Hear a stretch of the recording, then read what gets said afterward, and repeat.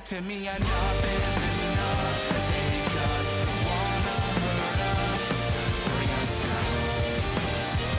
Bring us down.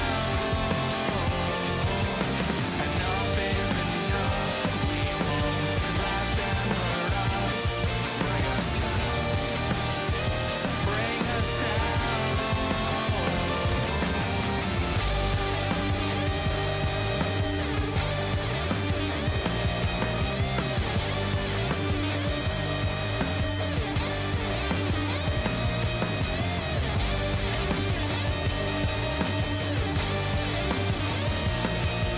Enough is enough. You won't bring us down. Bring us down. Enough is enough. They just wanna hurt us. Bring us down. Bring us down. Enough is enough.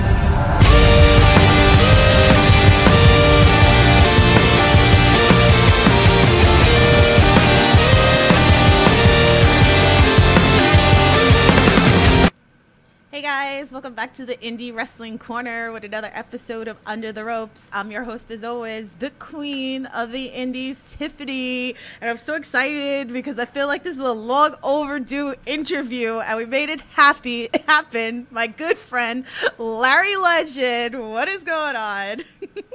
I am here, and you are right. It has been too long that I've been seeing you do your things with a lot of my colleagues. Yes. And now, finally, on June 1st, Pride Day, first day of Pride Month, Hell here yeah. I am to talk to you finally on Under the Ropes. So thank you for having me. Absolutely. Oh, I'm so excited. And I wanted to support all my people with Pride Month. I did the flag eyes going on today. I saw you post. Yes. Yeah, I saw you, girl. Yes. Thank you. Yes. Much love to all you guys. I've been saving this look actually for the longest, so it gave me more of a reason to do it today. So I was really excited. So, woohoo! So I love everybody out there. So, but Love is the answer, so spread it. Not Yes. just Pride, but every month of the year. We need a little bit more love, not just this month, but amongst all of us. So thank you for the support. And yeah, I'm so honored to be here on this day. Absolutely. Awesome. So, guys, if you're new to the Under the Rope series here on the Indie Wrestling Corner, I interview everything independent wrestling, whether it's wrestlers, promoters, ring announcers, backstage. I got you covered. If you guys got questions for Larry, please feel free. Drop them into the chat. I'm sure he'll be more than happy to answer any of your questions. And Yeah. make sure you hit that like button. Make sure you hit that subscribe button. Make sure you share it. All for the audio listeners out there too. I love you. Thank you so much for the downloads. Much appreciated. So we are going to learn very much about Larry. All right, we're going to go back to basics. We're going to learn a little bit about you. So how did you get into wrestling and how did you become a ring announcer? Well, I guess I got into wrestling. My friends and I started kind of like one Thanksgiving when I was on break from college. You know, I was an undergrad at NYU. You know, my old high school friends and I, we all got together, and all we were talking about was wrestling, you know, and how great the storylines were at the time. And my one buddy, you know, he went to a performing arts high school with me. He was a junior, you know, at this point, but he had a camcorder. Mm-hmm. And one, you know, night during the Thanksgiving break, we were all just horsing around with his camcorder, and we started like doing like, oh yeah, this is how that interview that Crash and Hardcore Holly should have gone on SmackDown. And like we filmed it, and then of course, in the joshing about, it turned into like a brawl. And you know, it was just really like pushing onto the sofa and doing stuff like that, but we loved watching it so much. Mm-hmm. We loved watching this little like joking about thing that we did where we were kind of doing moves that we decided to try to do it again.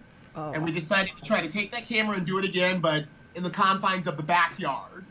And, you know, that Christmas break. So if you know, Thanksgiving break, I'm home for a bit. That winter break, I came home, and that's when my old high school friends and I and a few of the guys that I graduated high school with, we started doing backyard wrestling. Right. And, I can't deny that that is definitely my path to lead me to CZW and the great beyond. It is the relationship I have with my best friends, watching wrestling, loving wrestling, going to see wrestling live, playing No Mercy in WrestleMania 2000, and in particular with those two games, I always call them out because of the Create a Wrestler feature on both No Mercy and WrestleMania 2000. It's an engine I wish they would go back to in games now. But those engines on the Create a Wrestler really kind of showed you the mechanics of like a collar and elbow tie-up, and posting for a suplex. So I'm not going to say that any of us in the backyard were trained, because we weren't. Right. None of us were in any sort of school or anything like that. But through those two games and us loving those games and doing the Create a Wrestler mode and coming up with our own version of Benoit or Angle that wasn't on the game, we kind of like learned like a lot of different ways to do like what we were watching on TV and what we loved so much. So my origin story of becoming a ring announcer and getting into wrestling all started with backyard wrestling, and in particular with my backyard fed. You already know I was always the commentator. I was always the ring announcer. Whenever there was a backstage segment, I was always the voice of like, right. Oh, that happened last week. How do you feel? So my path to becoming a host, a ring announcer, an MC started with just doing this thing on my own with my friends. And in particular, while we were doing it, always being kind of like the Vince McMahon, Michael Cole, Kevin Kelly interviewer and announcer. So that's really where it started. And eventually I was at a pivotal age, right around that 21 years old age. And I kind of was like, I don't have too much time and I really love doing this, but I'm not going to be able to make any money off of it or gain any sort of level of, status in my backyard. That's a tough road to plow, and there's no way we could build a fan base to come to see backyard wrestling. So I somehow found my way joining a pro wrestling school right here in Baltimore, Maryland, where I'm from. And it was the MCW Bone Breakers Pro Wrestling Training Academy. And the way that I found out about them was they ran ads during Raw. When Raw would run on USA here in Baltimore, you would see like ads from like a local Chevy dealer or ads from like, something local that was just playing for us. And MCW would run ads about Bone Breakers Pro Wrestling Training Academy. Right. So I remember it vividly. I was watching Raw and one of those ads ran and I was like, I don't want to be a wrestler because I don't really think I have the discipline to have like, a body. Like I don't really like the gym. I wasn't the most athletic, 21-year-old at all. And I was like, I really don't think I want to do that, but I really want to be a part of this. I really want to somehow get involved. And I guess really what I wanted to know was, how did you guys get that ad to run on Raw? Because I'm thinking Raw is like a nationwide show all over the country. Yet here I am in Baltimore seeing an ad for a local pro wrestling training academy, which meant to me that somebody was running a business. Mm-hmm. You don't just get a commercial during one of the highest rated shows on USA on a Monday night unless you understand the mechanics of like how you can advertise and promote. Mm-hmm. So I basically, still around the age 21, 22, I called the number and I was like, hey, I don't really necessarily want to be a wrestler, but I'd love to get involved in what it is that you were doing. I saw the commercial and that seemed major to me. It seemed major to me that you guys had a commercial during Raw for this school. Mm-hmm. So how can I get involved? And they invited me down to the school to look at it, tour the facility, and of course sit down in the office and go over like payment packages, and I kind of was like, what? Like payment packages? I don't want to be a wrestler. I said that. And they were like, yeah, we know, but like, what we are going to be able to provide for you is going to open up a lot of doors and windows. And we cannot just be giving that away for free. So since you don't want to be a wrestler and you're not interested in being a ref, we have a tuition rate for managers, mm-hmm. And it was lower than a wrestler. I think for a wrestler it was $3,000. For a referee it was $1,500. And for a manager it was $1,000. Mm-hmm. And they were like, we're going to put you on that plan. If you want to do it, you sign your name down that you'll make payments. And you will learn the wrestling business through us down here at, the Bone Breakers Pro Wrestling Training Academy. Mm-hmm. So it was really kind of like, I gotta pay these guys to like work for them. Like it just kind of like didn't really, it sat sour with me. But I was like, time's a wasting. Again, I'm 21 years old. Time's a wasting. It's kind of like now or never. And I made the decision to go ahead and sign up to be a manager at Bone Breakers Pro Wrestling Training Academy. However, when I first started down there, I didn't do any like the drills, like running around the school and, forward rolls and, all the sit-ups and all that. I didn't do any of that cardio. I really just came in and like worked out of their office. Like they had a small little office where I met with them to talk about tuition payment plans. And, I kind of became like the coordinator of the office in regards to like responding to like voicemails and clearing out the email and never really tidying up, but kind of like receiving the merchandise, the shirts, the tapes, receiving all that stuff and organizing it and getting it ready and packaged for shows. Like I kind of became they kind of immersed me into like that part of I don't even know what that role is called, just like helper, like assistant. I guess my role was like really like a production assistant, and yeah, I just, this was like October of 2001. I went and visited them in September of 2001, and I became like a member of the MCW extended family as like a assistant by October. I was doing shows by October of 2001. Right. So awesome. That's so awesome. Yeah. I love to hear it. But see, these are the reasons why I like doing these interviews, because, there are people, we'll get into that also later in, the podcast, because I always kind of like to end on that note, there are people that listen to this podcast. Maybe they are looking to get into the business, or what do I need to do and stuff like that. So I love that you got to share this story and, really break down of, how you started, and this was something that you did, and going to the school and paying the tuition and being the manager and just like growing through where you are now. So awesome. Oh yeah. There's a direct path. We all have a direct path to being on a podcast. Right. Like, there's a reason you want to talk to me. And my path started doing backyard wrestling, but then like really like wanting to do more. Right. So kind of finding a way to get involved in a local company. I mean, for a long time, I didn't even realize that there were other like local companies. I didn't realize there were like ROHs and CZWs and NYWCs and ICWs. I didn't realize that for a very long time. For the first few years in my career, I kind of just was thinking like, I knew there was another like rival Maryland company, but I didn't know about all the regional like indies. Right. Until I met Ruckus.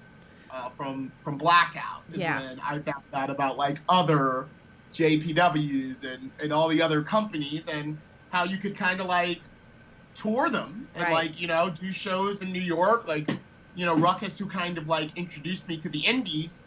When I met him, he was kind of like the king of the double and triple shot, which is like, multiple shows in a day, in a weekend. Like you do a show in the afternoon and then leave that show and get to the CZW show just in time to go on for his match. Right. It's like all about doing that because there was money to be made, and he's talented and everyone wanted to pay to see him and buy his shirt. So, I really kind of got introduced to like the indies through, my relationship with Ruckus and CZW and how he brought me into CZW. Right. After for about 5 years, I'd say, all I did was MCW.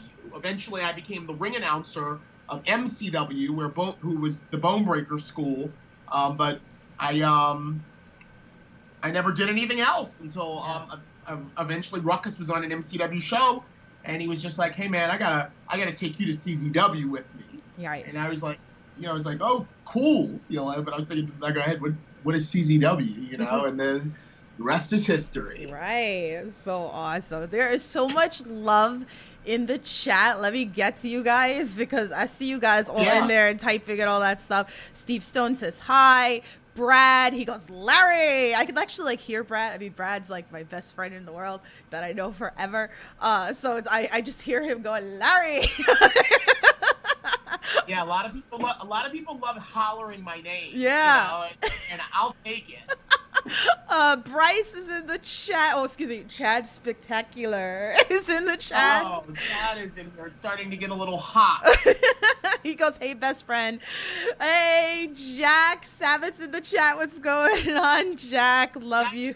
Jack Sabbath was the first promoter to ever put my name on a flyer. Like he's really instrumental in me getting a lot of the traction that I got. Right. My first New York proper Fed was ICW. Yeah. Before that, it was just NYWC. But Jackie Jack saw me up there and was like, I want you to come through to my show and maybe do something. And here we are today with ICW No Holds Barred. So hi, Jack.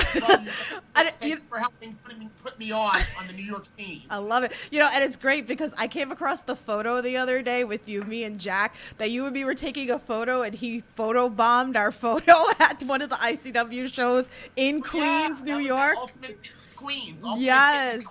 I did those shows, which were awesome. Oh man, those are great. It's just so awesome. All right, let's see more love in this chat. Jumbo Ref's in the chat. What's up? He goes, hey, Larry. Jumbo. Let's see who else. Mitten's in there.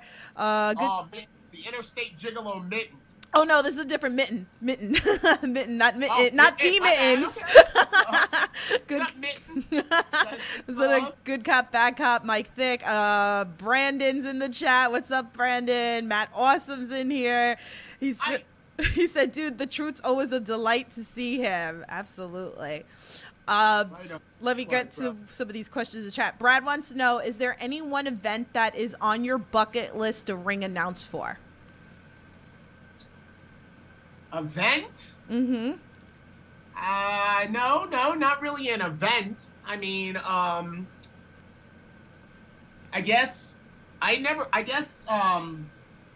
had my WrestleMania moment the year that Mickey Rourke, I think Jericho fought Ricky Steamboat, Ric Flair, and Jimmy Snuka. No, Roddy Piper and Jimmy Snuka. There was a year that Jericho fought the Three Legends. And it ended with Mickey Rourke jumping out of the crowd and decking Jericho, and it was all kind of tied into that movie, The Wrestler. Mm-hmm. And they played the trailer of The Wrestler on WrestleMania that year before the match. Mm-hmm. And if anybody knows that trailer, the first thing you hear is my voice.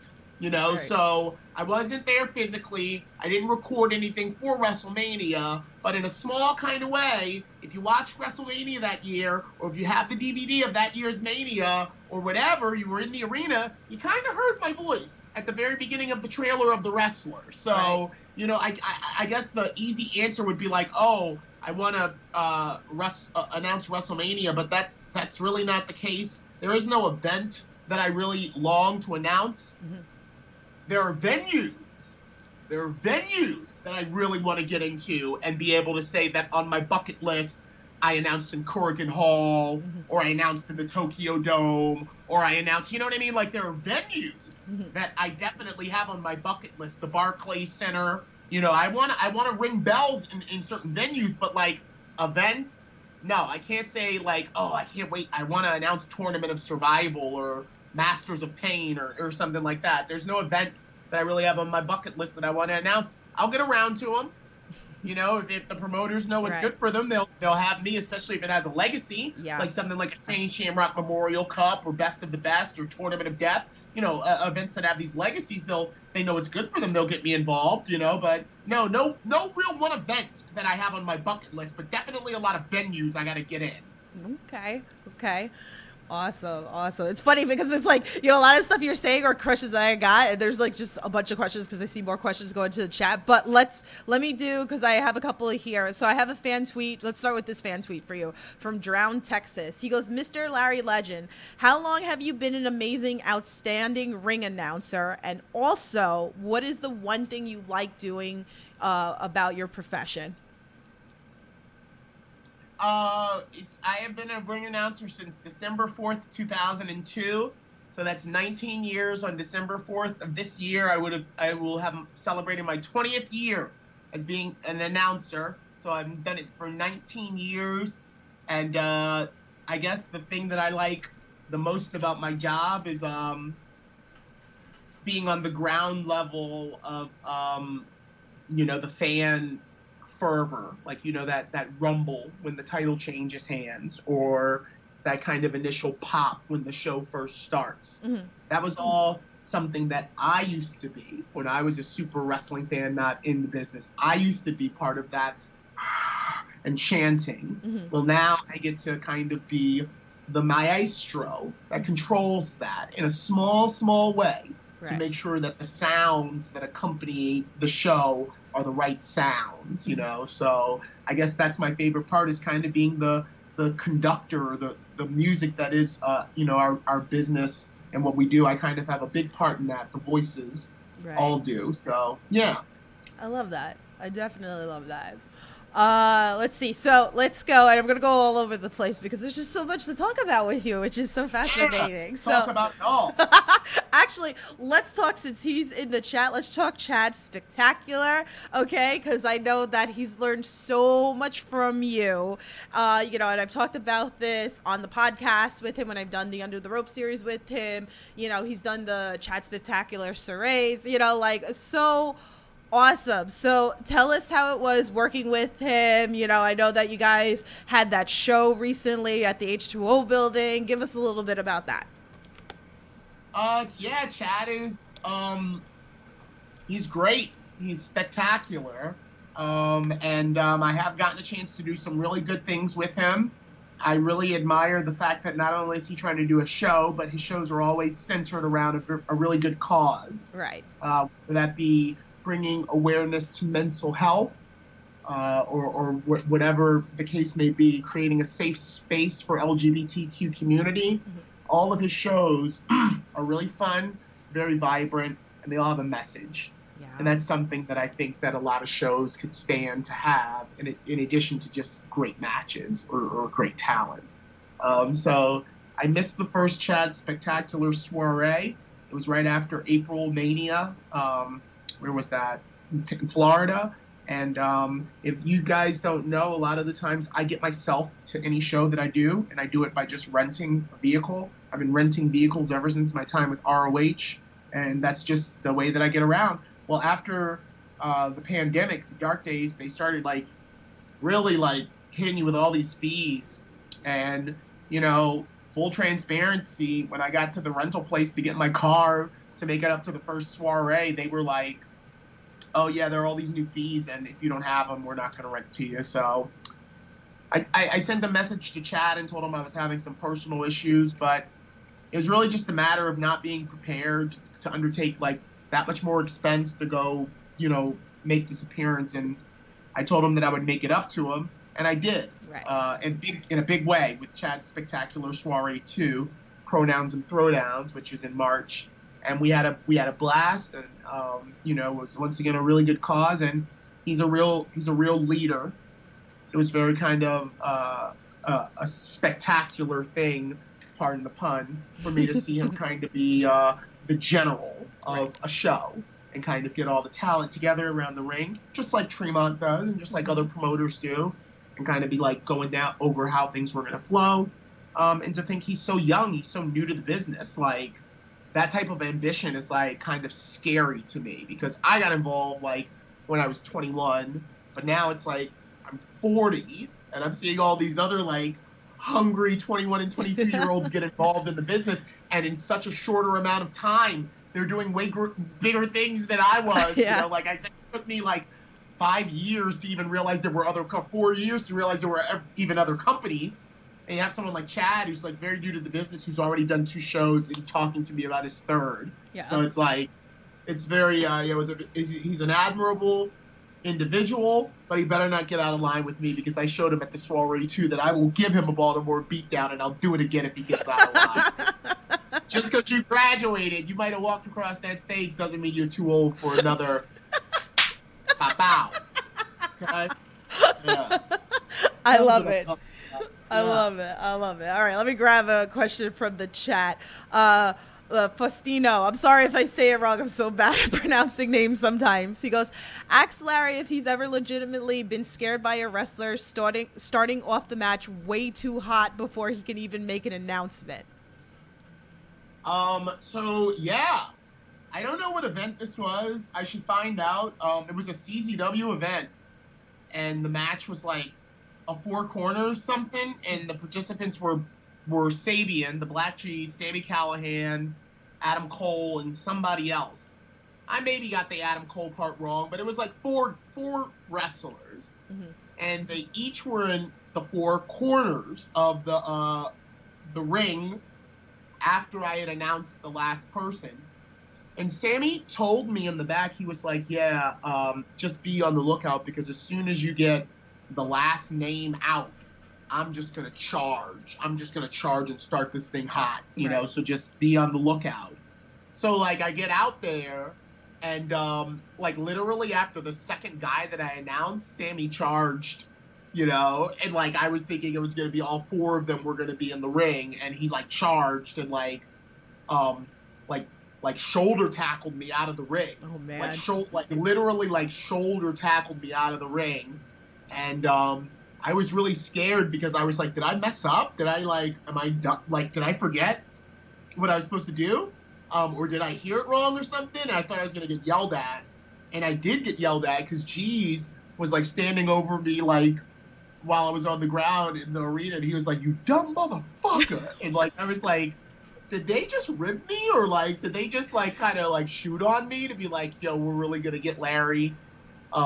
So, like, if anyone has a CZW studio account, I don't remember the match, but I swear to you, this was, like, one of the first bumps or, like, physicality that I ever experienced, too, in CZW, at least, where, like, Sammy told me that we were going to start the match one way, and it involved him charging, but he told me to wait, and then in the actual moment, it wasn't the time that he said he was going to do it. It was a lot earlier. Right. And because of that, he missiled himself into me, shot me out of the ring, careened me out of the ring to the floor, and then when I get myself together, and I'm like, holy shit, what the fuck? There's G's, like, saying, you dumb motherfucker. And then, like, I'm like, what just happened? So that was a scary moment. That was a scary moment while I was in the ring with someone. Also, Zandig is a very imposing figure. If you have never been around the Ultraviolent Icon Zandig, and not so much now, because I know I guess now he probably still is an imposing figure. Let me not, like, give myself in trouble. But, like, when I first came to CZW in 2005, just as the personal announcer of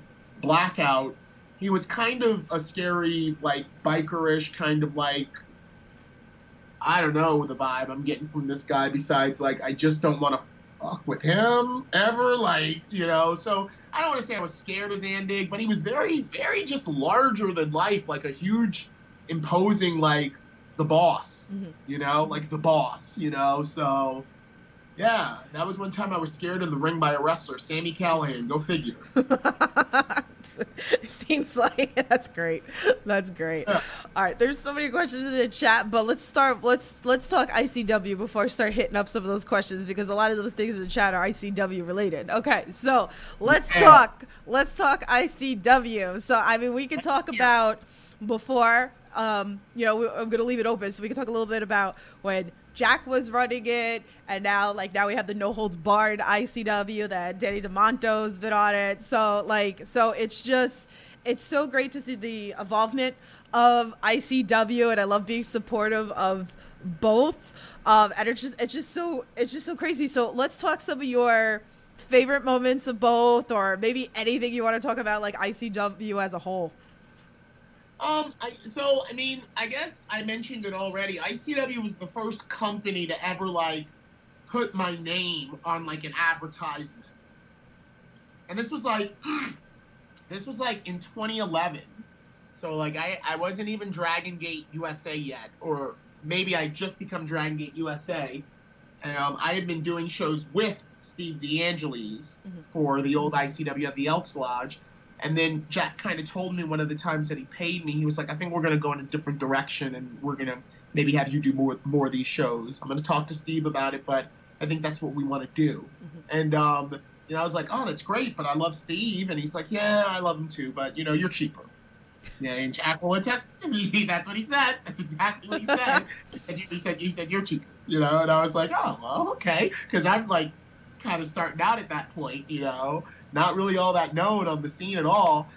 So I became the ICW announcer, and yeah, I'll never forget, it was a poster with like Prince Nana, Cold Hearted Player Danny D'Amato, Notorious 27 Homicide, like all these names, and then the last name it said, and Larry Legend, you know, or it said Larry Legend and more, exclamation point. And I was like, holy cow, like, you know, Jack said he wanted to go in this direction, but I didn't know he wanted to go this hard. Yeah. You know, with me being like, you know, an announcer that's featured on the big old school style poster. So that was probably one of the biggest moments in my career. Because, you know, Larry Legend that was a CZW like deal. Like when I first was in CZW, I was with Blackout and I was just called Big Larry K. Yeah. Big Larry K. Well, you know, because Blackout, it's not the full word black, it's just BLK. So my first like name on the indies was Big Larry K.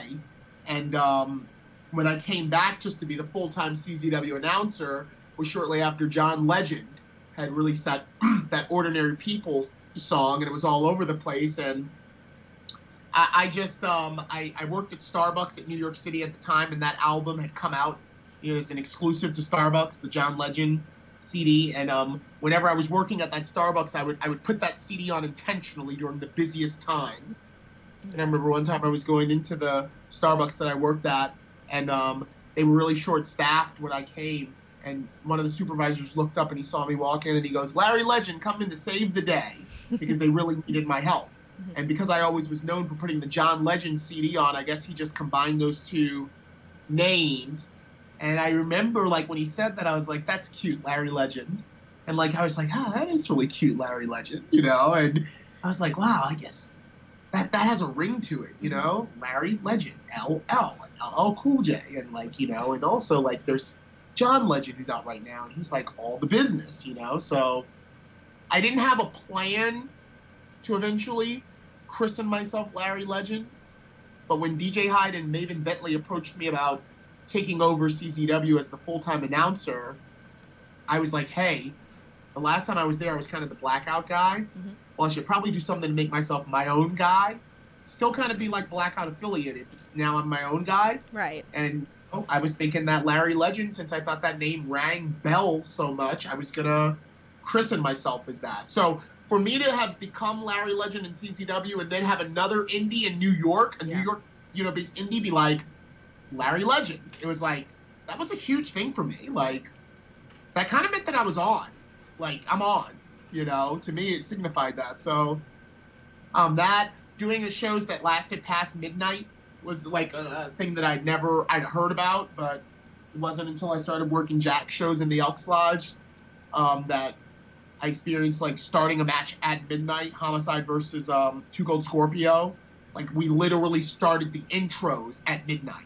Right. And, you know, those guys, they're, like, 15, 20-year vets. Yeah. So, you know, at the time, so they ain't doing no quick thing. So I remember I didn't get home that night till, like, 2:30 or maybe even 3, living in the Bronx. Yeah. Wow. But, yeah, those, and then also just kind of the birth. Right. Of the new ICW, No Holds Barred. Yeah. And to have been able to say that I am now going into my second decade, like I've already got a decade of ICW underneath my belt, you know, having them first be the company to put me on a flyer, on a poster. And now I'm here for the new ICW.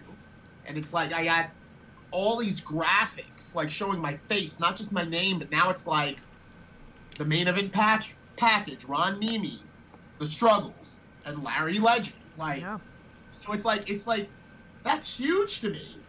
That's huge to me, and it's also kind of significant because, like, there is no CZW anymore, really, you know. And it's like, at least if, like, you know, that version of CZW is dead, my legacy as being this entity known as Larry Legend first started in CZW and has now eclipsed even that company and can go on and on and on and on and on, you know. So right, you know, yeah, those things, like being first featured on something, like doing these shows that were marathons, and still being a thing, still being an ICW guy, like, to the core, right, even though I'm in a Violence and Suffering shirt, you know, right now.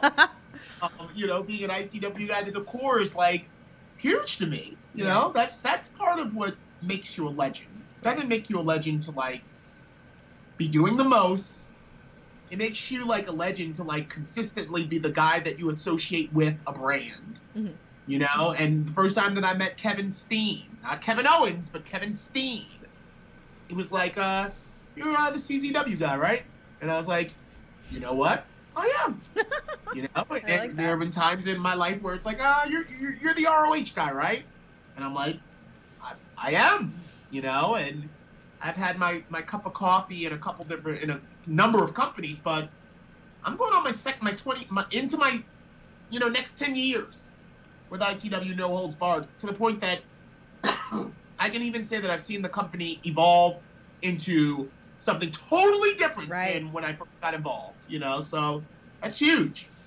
It's great for wrestling in general, if you look at it as a whole, as the indies. And like I said, well, that's why it's the Indie Wrestling Corner, because I love the indies. And, we get to talk about everything with the indies, and there's like a million promotions out there, and you've worked the whole shitload of promotions, which is so awesome. But let me get some of these questions into the chat. Brad wants to know, who is your favorite Kirk, Brandon or Casey? Make you sweat a little bit. Yeah, like literally now, like, yeah, I guess. Oh, that's hard. I guess I get along with Casey more, actually, because Casey and I, we go back before ICW, actually. Right.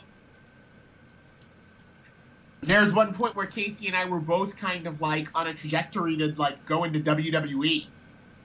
This is like 2017, and we both kind of did a couple gigs for WWE together. Mm-hmm. And, I don't know if you know about what it's like when you're not like a member of WWE, but you're trying to get in, but it's very like kind of like, it's very angsty. It's anxiety. It's nothing nice. Mm-hmm. And I remember, while I was back there, probably trying to stay out of the way, that needs to like in everybody's face.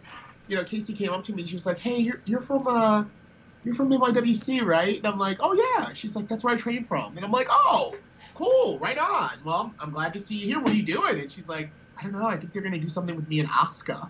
And I was like, "Oh, that's fucking awesome. Like, well, are you ready?" And she was like, we just kind of like chatted it a little bit, and that night she did go out and fight Asuka and get the tar beat out of her, and I remember like the doctor taking care of her in the back and like these huge bruises on her neck. And I remember saying to her like, "Wow, girl, you did that." Like, and she was like, "Yeah, I'm feeling it now." And we subsequently went on to Norfolk the next night for another WWE tryout, extra work, whatever you want to call it. And she was like limping and all banged up, because when Asuka first came into WWE, she wasn't to be played with. Like, she was very stiff, very like, whatever, Yeah. And so Casey and I go back a little bit further and a little bit deeper because we can share that than Brandon and I. I don't have any stories like that with Brandon. I met Brandon when I started doing JCW, which eventually became GCW, and he was like kind of like well, Danny DeMonto is the one who's really the conduit for me to do a lot post my CZW career. And I remember there were two guys that Danny told me to watch out for that were his guys, and they were Jeff Cannonball and Brandon Kirk. Mm-hmm. And I'll tell you this much: I've never actually seen Brandon Kirk in a bad match. Like, I've never like announced him in a bad match like that I can think about, But I don't have a story like that with him, that I have with Casey. So I guess Casey's my favorite Kirk. Like, we go back to the Casey Catal days, honey. Yes. Okay, that's a long time before Brandon Kirk came into the situation. So yeah, Casey's my favorite Kirk. Brandon, you gotta start making some damn moments around here with Larry. Like, seriously. Yeah, you gotta come hang out with me in Baltimore. We can walk down the harbor together. I love it. Captain Dave's in the chat. What's up, Scott? Hey, always wishing everybody a happy birthday. I love you for that, Captain. Sky's in the chat. What's going on? Colton says, Larry, who do you think is the next guy up in ICW? The next guy up in? Yeah. The next guy up in ICW? Well, I mean, the Bev's been doing some real. I mean, the Bev's, you know, probably the Bev. Like, I mean, you know, he's got Casanova Valentine at the next Newark show, No Holds Barred 26, and you know, I like Bev. I like his vibe. He's keeping that 440 flag raised high, you know. So I look for big things out of him, you know. So I guess I guess I'd go with the Bev, the beverage, if you will. I love that. I love that. All right. Give us a little bit about your preparation before you go out and ring announce. Well, I usually, well, it depends. It depends on how much time I have, and I usually don't have a lot of time. But the prep involves like hot tea, you know, preferably green tea. Might be from 7-Eleven, might be from Royal Farms, might be from somewhere fancy like Starbucks.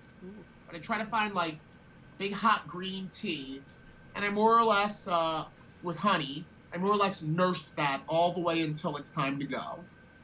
I also smoke, as a lot of you know. I'm not proud of it, but I do. And after I'm all dolled up, and I've taken a picture of the lineup, and I'm sure that I know what is first and how it's supposed to start first, probably go outside and smoke a little bit before it's time to go out there and kick off whatever show. So those things are pretty much the last two things that I do. I make sure I have my hot tea. Sometimes it's a situation where I'm like really, really rushing and I don't even have time to stop at like a gas station for tea and honey. So I just have like a Fiji water, or just some kind of water with me, or some kind of drink. Because you all know that I give my all. Yeah. It's not a good thing to smoke, but it is a habit that I have. So I got to make sure that my pipes are nice and lubricated the entire event, so that, you know, I'm able to kick it off in grand fashion and close it out in even grander fashion. So it's pretty much my ritual before I go on out there. Okay, I like that.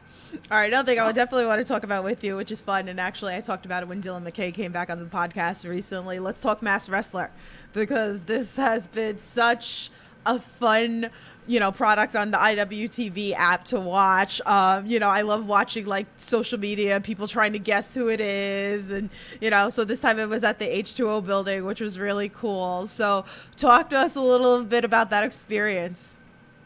Yeah, well, it's awesome. It's just awesome to do like a show.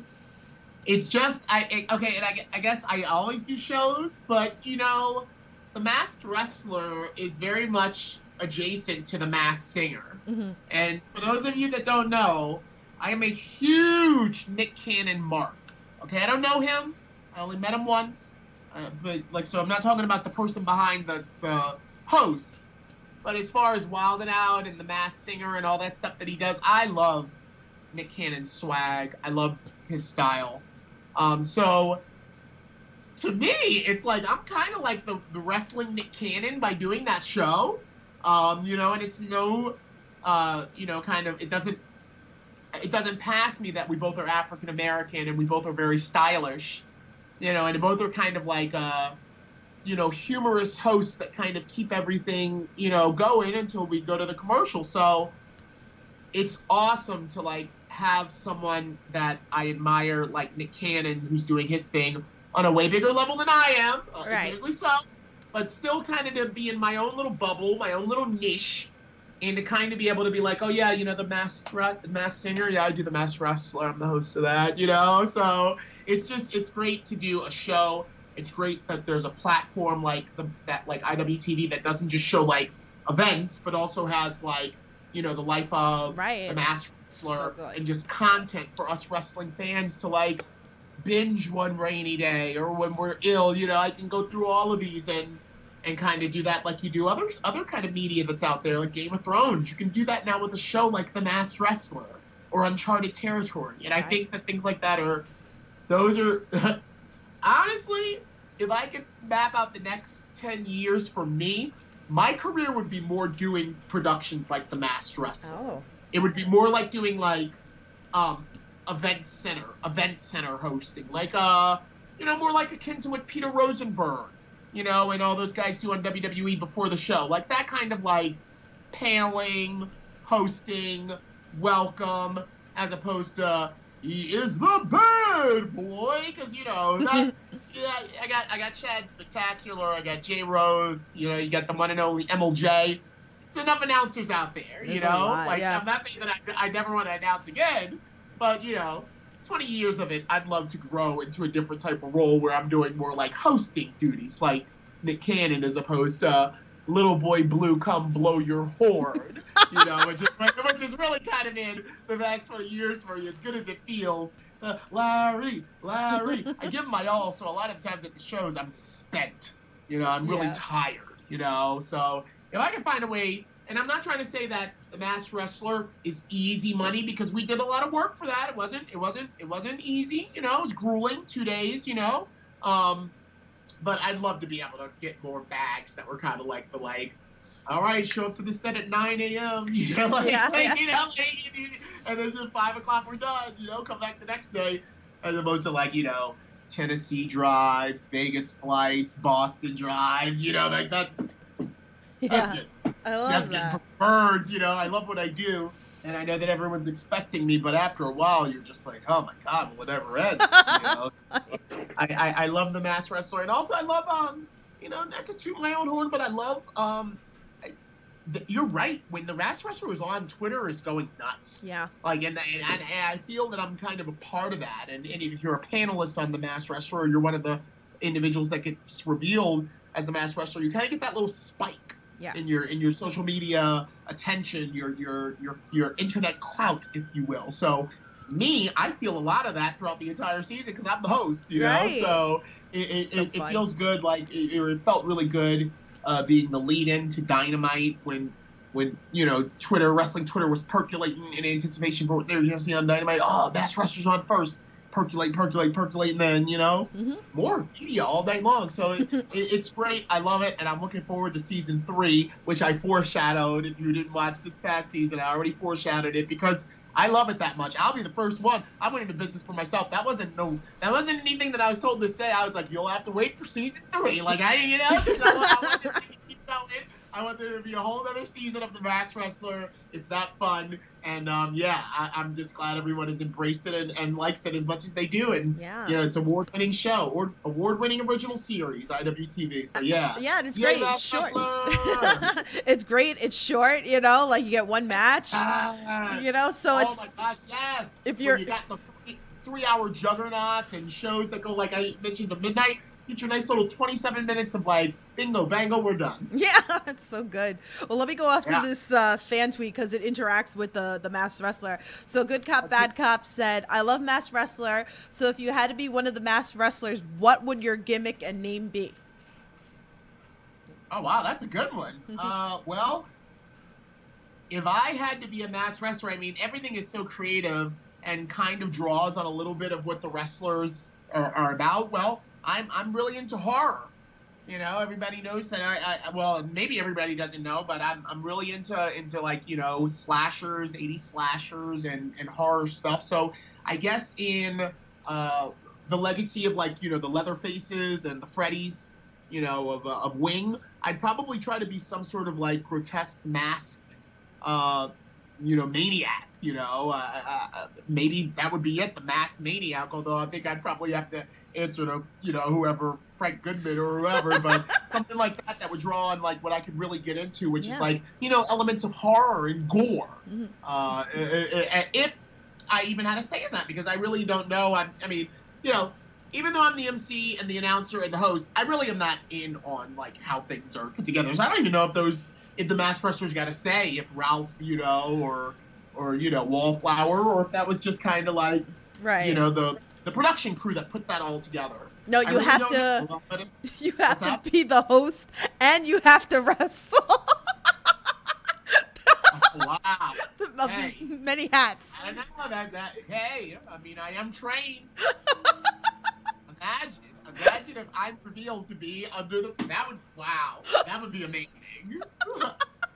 Hey. I'm gonna sit on that one, but that would be a turn. That would be a turn no one would be expecting. Yes, just when you thought you knew, you didn't. Pretty. Larry Legend. That's right. I was under the. Can you imagine? Can you imagine that aftermath of it? Like, just like interviewing yourself pretty much. Yeah. Oh my gosh. I think wow. Okay. Moving on. 'Cause I don't like, that is brilliant, actually. Hey, I feel for it, you know. you never. We probably cursed it by speaking. Oh, damn it. Let's clip this. We can't do it now, you know. Let's clip this out and hope that it's Yeah, just like rip that. That never happened. You know? never happened. Yeah. We're just gonna mute that whole Yeah, part. That'd be awesome. Mm-hmm. Oh, hold on. I need water now because I'm like dying. Yeah. Okay, so there's so many fan tweets. I see you guys in the chat. Okay, let me do this other fan tweet here. Okay, Good Cop Alright. Bad Cop says, with Larry Legend being an anagram of gallery nerd, what or whose artwork makes you nerd out? If I were in a what? Say it again. He loves to mess with everybody. He goes, okay, so he loves doing anagram questions on this podcast. So he said, with Larry Legend being an anagram of gallery nerd, what or whose artwork makes you nerd out?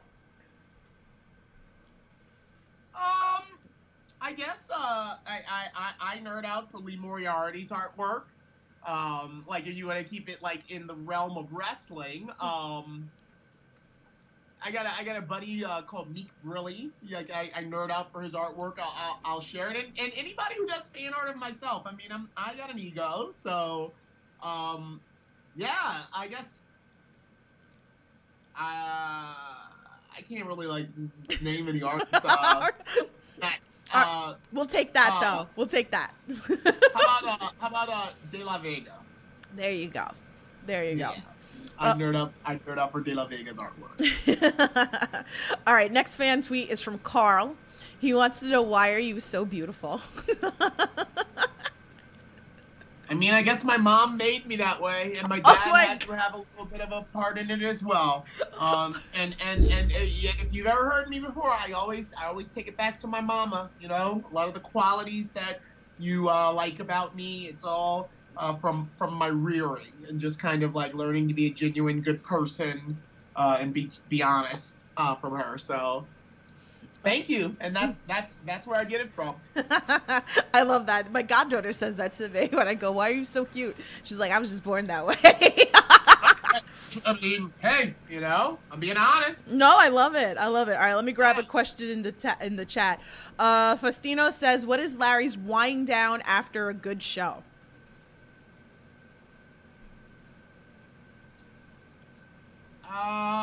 Probably chiefing with with a circle of friends, chiefing with a circle of friends. And I'm not going to name any names, but if you know me and you know what I like to do after a show, there's usually a couple circles, that are formed by a couple individuals. So that's the way that I like to wind down before I usually drive, 3 or 4, however many hours back home. I stay in some cities sometimes just because it's safer. Like if I've driven like over 5 hours, I don't want to drive 5 hours after doing a 3-hour show. But a lot of the times my unwinding is just in a circle chiefing with my comrades. Awesome. Okay, let's see. All right, let's go to a bunch of these. Since there were so many fan tweets from John. Shout out to you. He goes, "What are some?" He goes, "What are some favorite things whispered to you while you're in the ring waiting, and by who?" Justin Kyle comes up to me in Boston at the last ICW No Holds Barred, and he whispered to me, "I love you." Dale Patricks will often mouth "I love you" to me when he comes into the ring before I do the intro.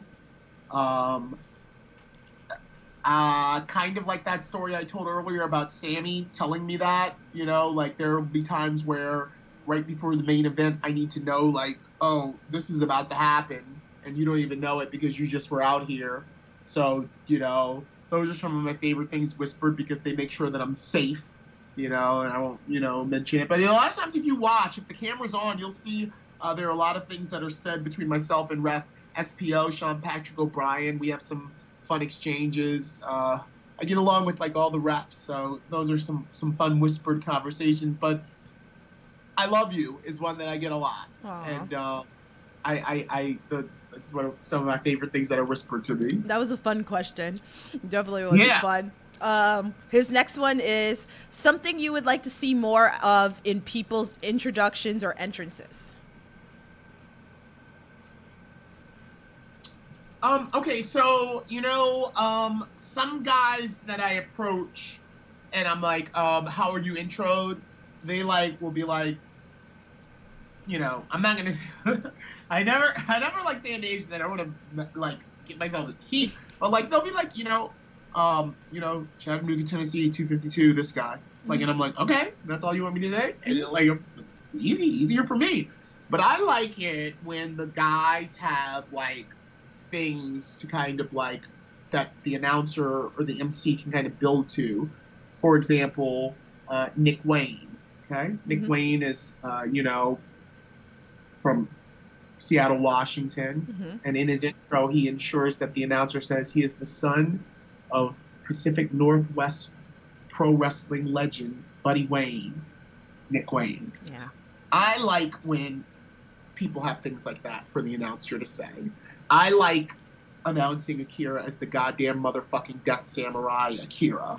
I like when the guys take that personal kind of care of what they are presenting. The human meat grinder, Schlack, public animal number 1, the cold-hearted player. Those things, I think, don't do anything but add to the overall what we're doing. I think that those things go with the music that, a wrestler chooses to come down to the ring. And it kind of, to me, is a gift and a curse, because then sometimes you'll get you sometimes then come across wrestlers who want you to say a bunch of stuff, but then it doesn't really add anything to anything besides them just wanting to hear you say a bunch of stuff. right. So you know what I'm saying? I kind of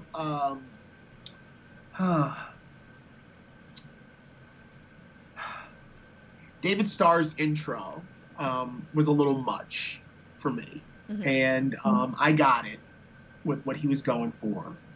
But as an announcer, I've got a lot of things that I need to announce all night long, and you're not always the main event. So I remember at Spring Break 2, I did his intro, and I only did a few of those things. I don't even remember all of them. And he got on the microphone. He goes, hold on, Larry. We all love Larry, don't we? And everyone's like, yeah, we love Larry. He's like, but if this is Spring Break 2 and I'm fighting Mike Quackenbush, I need all of my things said. And then he proceeded to say all of his, I don't know, the cup of coffee. I don't remember that stuff. Yeah. And I'm like, man, come on. There's a long show to go. And when I would do that for Ruckus, the Jake the Snake of getting baked, the Teddy Long of hitting the bong, the Vinnie Mac of the dime sack, all that stuff rhymed and kind of lent itself to hip hop and weed. So I got it. But come on, man. You're just saying all this stuff. He's really good at Twitter. This is really just I'm wasting my voice. And I announce Janela versus the great Sasuke at the main event. So it's a gift and a curse, because I like that when done right. The Duke Hardcore, John Wayne Murdoch, whatever. But then sometimes it can go a little crazy. So Right. that's one thing that I wish that guys would do, is give your MC, give your announcer more, as long as it pops, bro. Don't just be saying a whole bunch of stuff to say a whole bunch of stuff. This fits with who you are. It gives you goosebumps before you go into battle, but not just a whole bunch of falderall. Right. I get that. No, I totally get that. Damn, he gave so many questions. I'm going to eliminate some of them. But he wants you to answer. He goes, no copping out, Pazuzu or Blackout? Yeah, it's definitely got to be Blackout, because, Pazuzu kicked me out. If you know the entire narrative of my time with Pazuzu, Pinky, excommunicated me on his own. And then that's when that was the whole part of why I came back for Uncharted Territory Season 2 with Chuck O'Neill and Dom Greeny and Kevin Koo to form Legit Legends. because, like, you know, they attacked, they kicked me out, and you know, like, Yeah. you know, it was like basically like,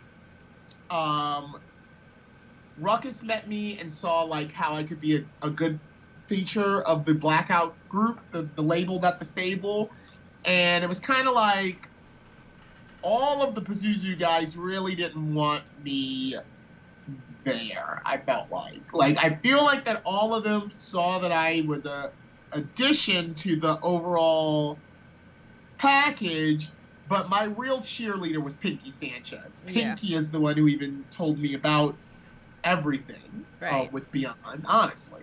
So he was really kind of the one that went hard for me, and I guess it made sense that he was the one to take me out. But yeah, I gotta go with Blackout, bro, because I still go hard for Kingston and Hell yeah. Ruckus and Robbie Marino and, you know, all of the members of Blackout. So definitely Blackout on that one, cuz. I love that. Okay, so we got to talk about the obvious. Let's talk about the big juicy hot dog. Let's address the juicy hot dog in the room. So I'm gonna tell you one thing about the juicy hot dog. It is humorous, but guess what? Like, I typically sell hot dogs out. Like, and who knows? Maybe they would have sold out regardless. Maybe Right. they would have sold out regardless. But I have on several occasions had like the guy or the people who were supplying the hot dogs like come up to me and go, "Hey man, thanks for helping us sell out those hot dogs." And I'm like, "Oh, you sold them out?" They're like, "Hell yeah!" After you started talking about eating them, people just started coming over. Like, and I'm like, "Wow, great," you know. So as funny as it is, I'm also like, I'm kind of doing my job there, making sure that the vendors are making money, making sure that the fans are eating, and hopefully laughing while they're eating, because they're thinking about how I'm talking about putting that meat in between your lips, and how that kind of is funny at a death match or whatever show. So yeah, the hot dogs is the hot dogs is awesome, and I've actually found out that if I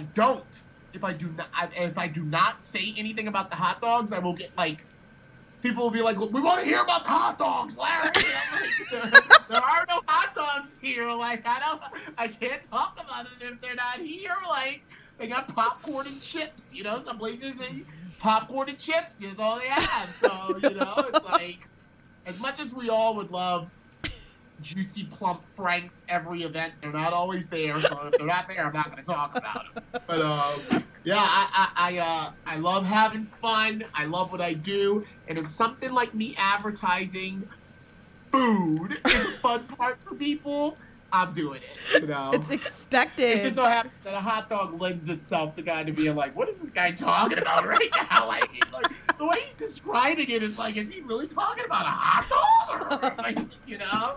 And I'll just leave that at this. If you know, you know. You know, here I got a funny story for you, because when Chad What's that? Spectacular came on the podcast and we were talking about him, he was talking about Slim Jims. He's like, "Come get your Slim Jims." So every time I started going to H2O, I started messing with it. I'm like, "Slim Jims." So when he came on the pod and we start talking about the Slim Jims, he goes, "Larry told me you have to find your juicy hot dog." Well, you know why he had to find that is because he's Chad Spectacular, okay? And if you're going to be Chad Spectacular, well, then you got to be on the level or in the footsteps of Larry Legend. Mm-hmm. So I was like, you know, kind of like you have your style, you have your presentation, but since Right. I already have something that's kind of like caught on Yeah. and is a part of the show that everyone loves, you got to find something too Yeah. that is like your steel. That can have to be food. It didn't have to be something at the concession stand, but that's a great thing because you're doing your job and you're Right. selling. Right. You know, so that's kind of like I said. Like a lot of the times, the vendors they'll come up to me and they'll thank me for like having fun. They'll thank me for having fun, and a lot of times they'll give me a juicy hot dog that I can shove in my mouth right then and there. I love it. Oh yeah, the vendors at the Bloodshed. Mhm. Oh god, they used to stuff me. They used to stuff me every show with whatever they had, because a lot of it had all been consumed. Whatever they could have, they'd be like, "Here, take this, take this. We made our night and then some. All you talking about a hot dog." You know, so. I love that. Matt's in the chat. What's up? How are ya? Nick Papa G. Nick Papa G says, thanks for the house, bud. I love it. I love it. Nick Papa G, a classic ball breaker. I miss you too, Nick. I missed you in Maryland. I heard you dipped your toe into that MCW a second time not too long ago. I missed you being down here. I'll see you another time. Papa G. I love him. All right, let's focus on some positivity here. Then I'll grab a couple more out of the chat. Okay, so obviously, there's so much damn negative in the world of social. If you listen to me, I'm very big on wrestling with positivity. All right. Is there anything that sticks out to you that you could share with us? Maybe something like a wrestler's done for you. Maybe you've done for, a wrestler. Maybe something a fan's done for you. Maybe something you've done for a fan. Something particular that we wouldn't really know about unless obviously we're asking you about it that you can share. Something that I witnessed someone do. Or something you've done.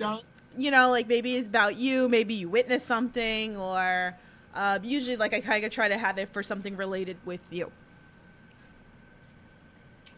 Trying to think. I guess not too long ago, I was at an MCW show. I was in an MCW show that was in Maryland, and a wrestler came out, and he was a heel, and he did one of those things where you lunge at the crowd, and when he lunged at the crowd, there was a 9-year-old boy who got so frightened by that little lunge that he actually started crying right there in the crowd. And I went up to him and I said, "Are you okay?" And he said, "No." And he was just bawling. And I was like, what happened? And he goes, "He cussed at me." And I was like, "What?" And he was like, "He cussed at me." And he was pointing at the heel that was getting in the ring. And I was like, "Oh, well, I'm gonna see about that, because if he cussed at you, that's not what he's supposed to be doing." And the kid was like, "Yeah," and I could kind of tell that he was a little calming down because I was talking to him. I was talking him out of these tears. So after the show, or after that match, I went right to the back and I said, "Yo, you guys made this kid cry out there." And not even the heel wrestler, but his manager was like, "Who does it? We made who cry?" And I was like, "There's a kid that's right along the barricade, and as you guys came out, Pat lunged at him like he was gonna get him. And he just burst out crying because I guess he thought he was really going to come after him." And the manager, who was a bad guy, Andy Weinberg, is who I'm speaking in regards to, he was like, show me the kid. And I pointed out of the crowd to him, and he came out in his rainbow-colored blazer, and he walked right over to the kid, and he walked over to security and goes, hey, I need y'all to bring him back here right now. And the security was like, "The kid?" And they're like, yeah, right now, just bring him back. And Andy walked to the back, and they brought the kid to the back. And of course, as soon as the kid gets beyond the curtain, he's looking left and looking right, because there are all of the stars of the MCW show that night in the back, pumping up, spraying themselves down. And he's tears are gone by now. He's totally bewildered, "Oh my gosh, I'm in the back." Yeah. And Andy Weinberg kind of took him to a hallway so he could be out of the flow of wrestlers getting ready to enter and talking over stuff that we really don't want him hearing about. But he took him into the corner and he was like, hey man, you said my guy cussed at you? And the kid was like, "Yeah, he cussed at me." And he's like, "Oh, well, my guys don't cuss. But just because you told me that he did, you know what I'm going to do? I'm going to fine him tonight, because I'm his manager.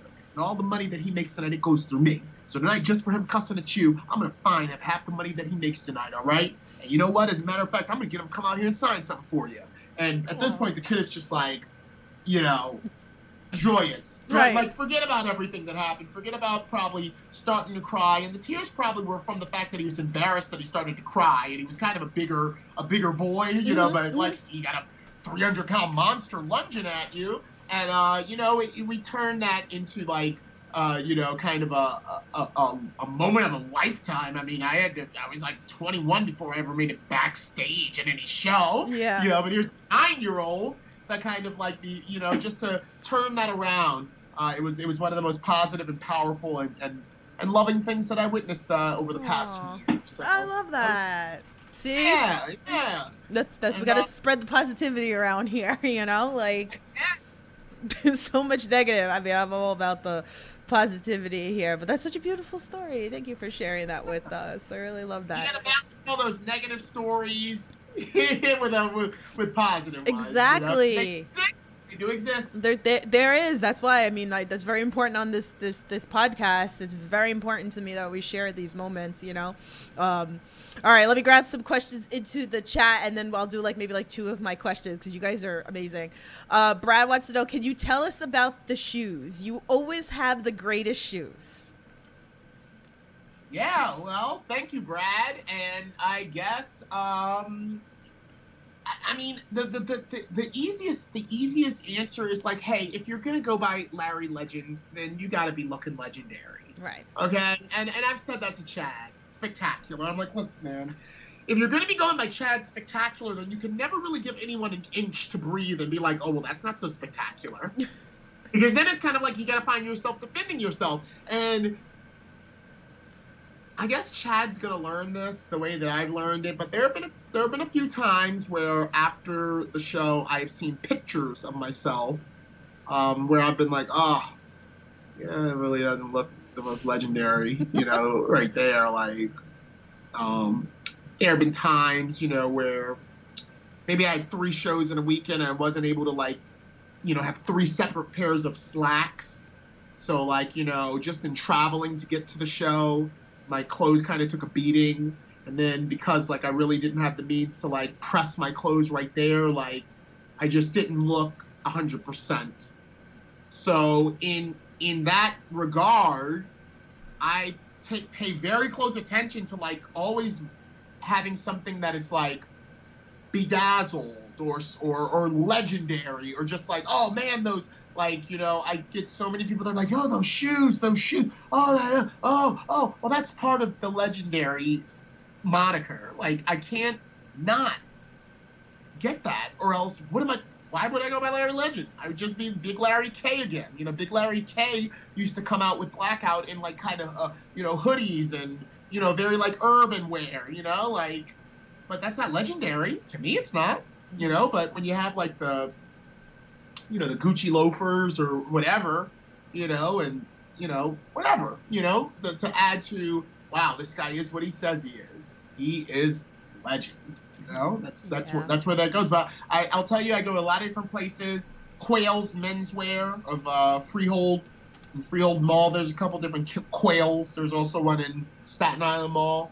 Mm-hmm. And those are, I had a friend that used to call those the drug dealer stores. So you take that for whatever it is. I call them prom stores. Like, you know, they really are like kind of like a destination for people that are doing their prom. And I get a lot of my accoutrements, a lot of my blazers and ideas I get from places like that. So awesome. And the shoes is on point every single time. They gotta be. Gotta look like $1 million. Love it. Legendary. Yeah. Which brings to Violence and Suffering. And a funny thing about Violence and Suffering, they specifically requested I dress down. Really? Oh yeah. Well, I mean, if you follow Violence and yeah. Suffering, you know, with Violence and Suffering, I'm in like a jersey, like a Michael Vick jersey, a Larry Bird jersey, and I call that the J Rose, right? You know, or the Apple J, which is just kind of like wearing like something. But yeah, I don't think I dressed like a legend the first VXS show ever. I think the only time I ever dressed like a legend that I was actually Larry Legend was the first VXS show ever. Any other VXS show I've done, I've kind of been kind of like, you know, dressed a little bit more for the trap. Because, you know, that's what VXS is. That's trap house wrestling. Right. You know? So, you know, we really don't want, you know, a tuxedo. You know, we really don't want the bedazzled, sparkling. We want that gully, grimy, more like Urban Wrestling Federation Larry. So, you know, for VXS this past weekend, and oops, VXS, there with the bud. It's okay, I got more. For VXS this past weekend in Las Vegas, you know, I did the Celtics jersey and like my Price is Right shorts. I wore the shorts that I won the Price is Right in. Yeah. I have those shorts. They're like, because I wanted to get lucky in Vegas. I wanted to win. You know, I wanted to win. You know, big. You know. So I wore my lucky Price is Right shorts and my Larry Bird jersey. Everybody knows Larry Bird is also known as Larry Legend, and, you know, a bucket hat and some Celtic socks. But it really wasn't. You wouldn't have been talking about my shoes at VXS because they really were just, you know, Nikes. You know, right. So it's just interesting that you bring that up, and I gave that answer about being always looking legendary, but I'm wearing a VXS shirt where they actually say, hey, be a little bit more urban legend as opposed to Larry legend. Mm-hmm. And, I'm for that. It's pretty cool. It's really awesome. Let's see another question. Steve wants in chat. He goes, is Larry involved in the Eat the Turnbuckle documentary? Yes, indeed, I am. I am involved in the Eat the Turnbuckle documentary, and my history with Eat the Turnbuckle is storied, and Schlack has never forgotten my involvement in that from before, like, they were even really wrestling. Right. We go way, way back, and I've always lent my voice to that. Eat the Turnbuckle upon Schlatt's request, and yeah, I'm involved in it, and it is going to be legendary. Really, really cool. All right, I'm gonna wind down to 2 questions, and we're gonna talk about what's coming up. So I much love to everybody into the chat for all your questions. Okay, so what's some things you like to do when you're not in the squared circle?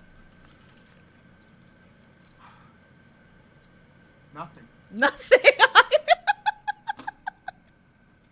No, I'm kidding. I like to drink coffee. I like going to coffee shops. I like coffee a lot. I enjoy coffee. And yeah, nothing really else. I mean, I don't really like the movies anymore. It's kind of dangerous. Like going out now, and I also don't want people to recognize me, so I don't really do much of anything anymore. I'm not a New Yorker anymore. I live in Baltimore ever since my time with Ring of Honor. I'm back in Baltimore. I'm a Baltimorean again, and Baltimore is just not New York. I'm sure if I was still in New York, I'd have a lot more kind of things that I'd say I like to do, but I really don't do that much. Okay. I don't play video games anymore because I think that the replay value is just it's not what it once was. Mm-hmm. They just want my money. Hang out with the few friends that I have, but mostly I find that my friends are the people that I do the shows with, because that's what I care about doing the most. So I'm giving all of myself for that project, like they are. So Mm-hmm. those become my best friends. Mm-hmm. And that's why I look so forward to shows. It's almost like my actual friends are being replaced by all of the people in the wrestling industry. Mm-hmm. And one of the benefits of that is that we don't have to always be up under one another and in each other's space. Mm-hmm. So it's a lot more genuine when we do get to spend a little bit of time and jokes and smokes and things like that with one another, because it's sparing. Right. So yeah, I don't really do a lot. Okay, that's okay. Yeah. All right, so let's wind down to this final question for you, and then again we'll get into everything coming up. All right, so what's a piece of advice that you would give the amateur inspired people trying to get into the business? Don't set any expectations for what it is that you're going to get out of it. Everybody's going to get involved in the business with some sort of I'm going to be Jeff Hardy, or I'm going to be Stone Cold. But, that's not necessarily the path that the universe has for you. And I, even myself, as I've kind of budded into a pro wrestling ring announcer, there's still other goals that I have in the business at large. And I will achieve those goals by, learning along the way. But you see, sometimes when it looks like you're not getting what you desire out of it, you quit, or you kind of do things to make it a little bit funky and unnatural. So I would say, have the ambition to work really hard and dedicate yourself to perfecting whatever it is that you'll be, but really don't set, the expectations for yourself that you're going to get anything out of it at all, because you might not.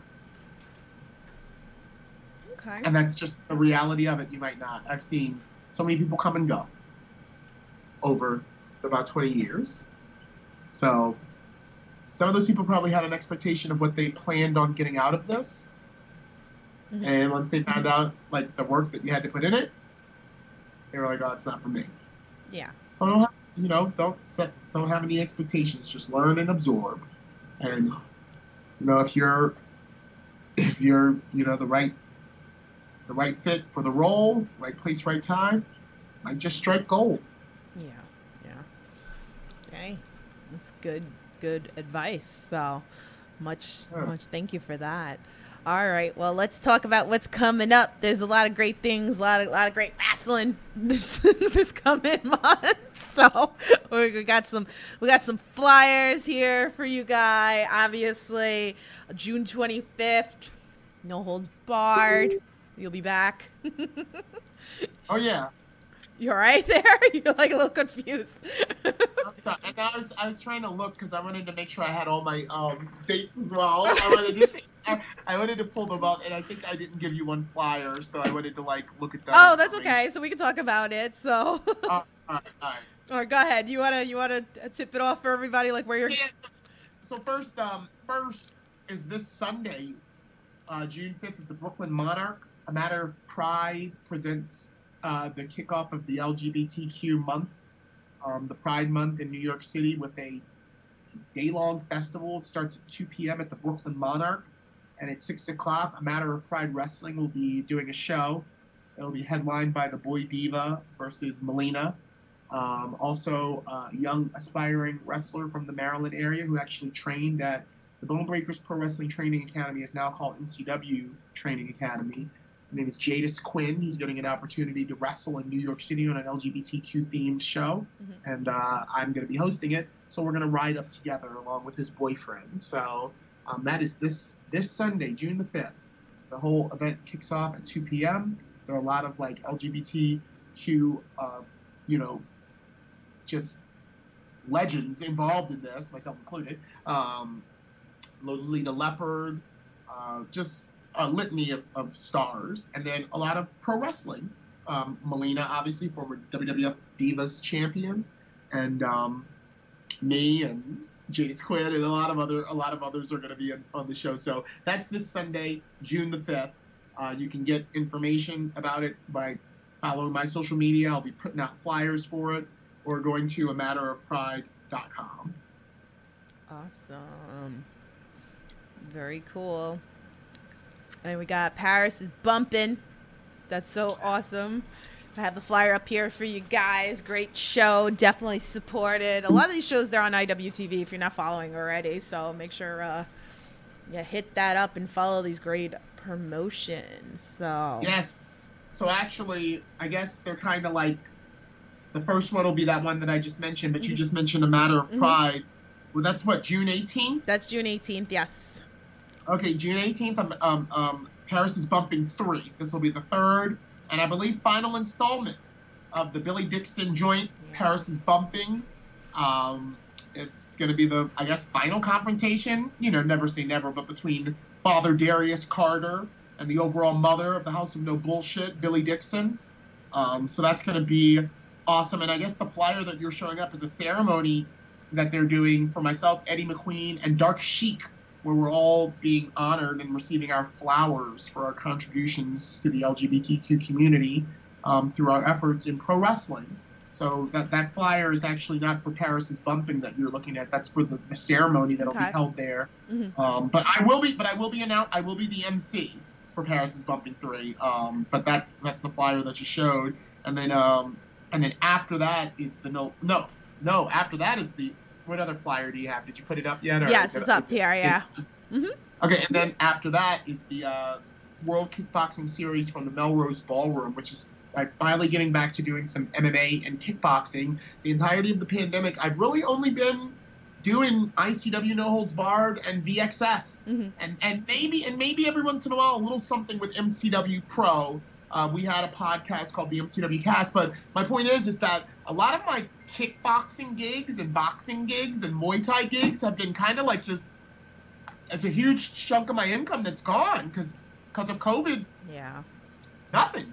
So this is really, really something important to me that I'm back in Melrose Ballroom because I used to do shows from Melrose Ballroom all the time, and I'm actually was instrumental in getting pro wrestling in Right. Melrose Ballroom through my connections through MMA. So yeah, World Kickboxing Series presents Andy Sowers, WKS, on June 24th, the day before ICW No Holds Barred. So on the 24th, I'll be in Astoria at Melrose Ballroom, and the 25th, I'll be in Newark at the Hart Ballroom. 2 ballrooms. It's a ballroom weekend for me. Yeah. Yeah, so I love that. I love yeah, it. during Pride Month, I like a ballroom. I like a ballroom weekend. That's how you end Yeah. off the month. Nice way to end it off, right? Pretty much. That's so. Yeah, Yeah.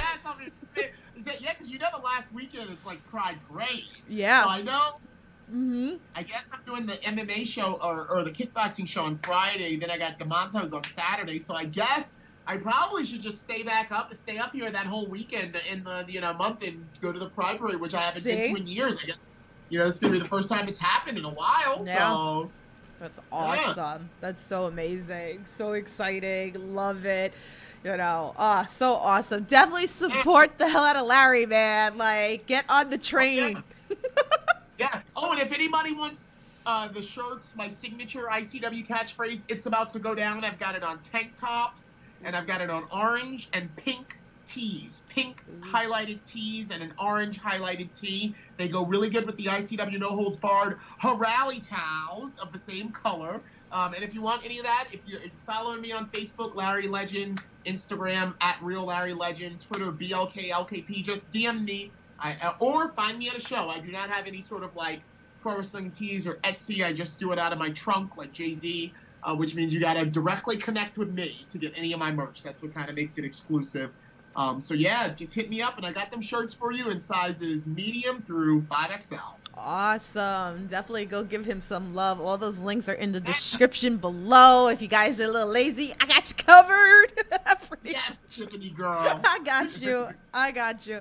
Larry, it's such a pleasure. I mean, I love like chatting with you. I'm sure you will definitely be back on the podcast because there's always going to be stories to tell. So I'm glad that we made this happen now sooner than later. It's long coming. I want to tell you something about yourself. You are kind of like one of the figures where it's almost like when I come out and I see you, like I know it's a show. I know that makes no sense, but it's the same way with Mittens. Like if it's not an ICW show where Mittens is working, Yeah. then like I expect to see certain faces Right. at my show, and then I know like okay, I'm here. Like I'm with my people.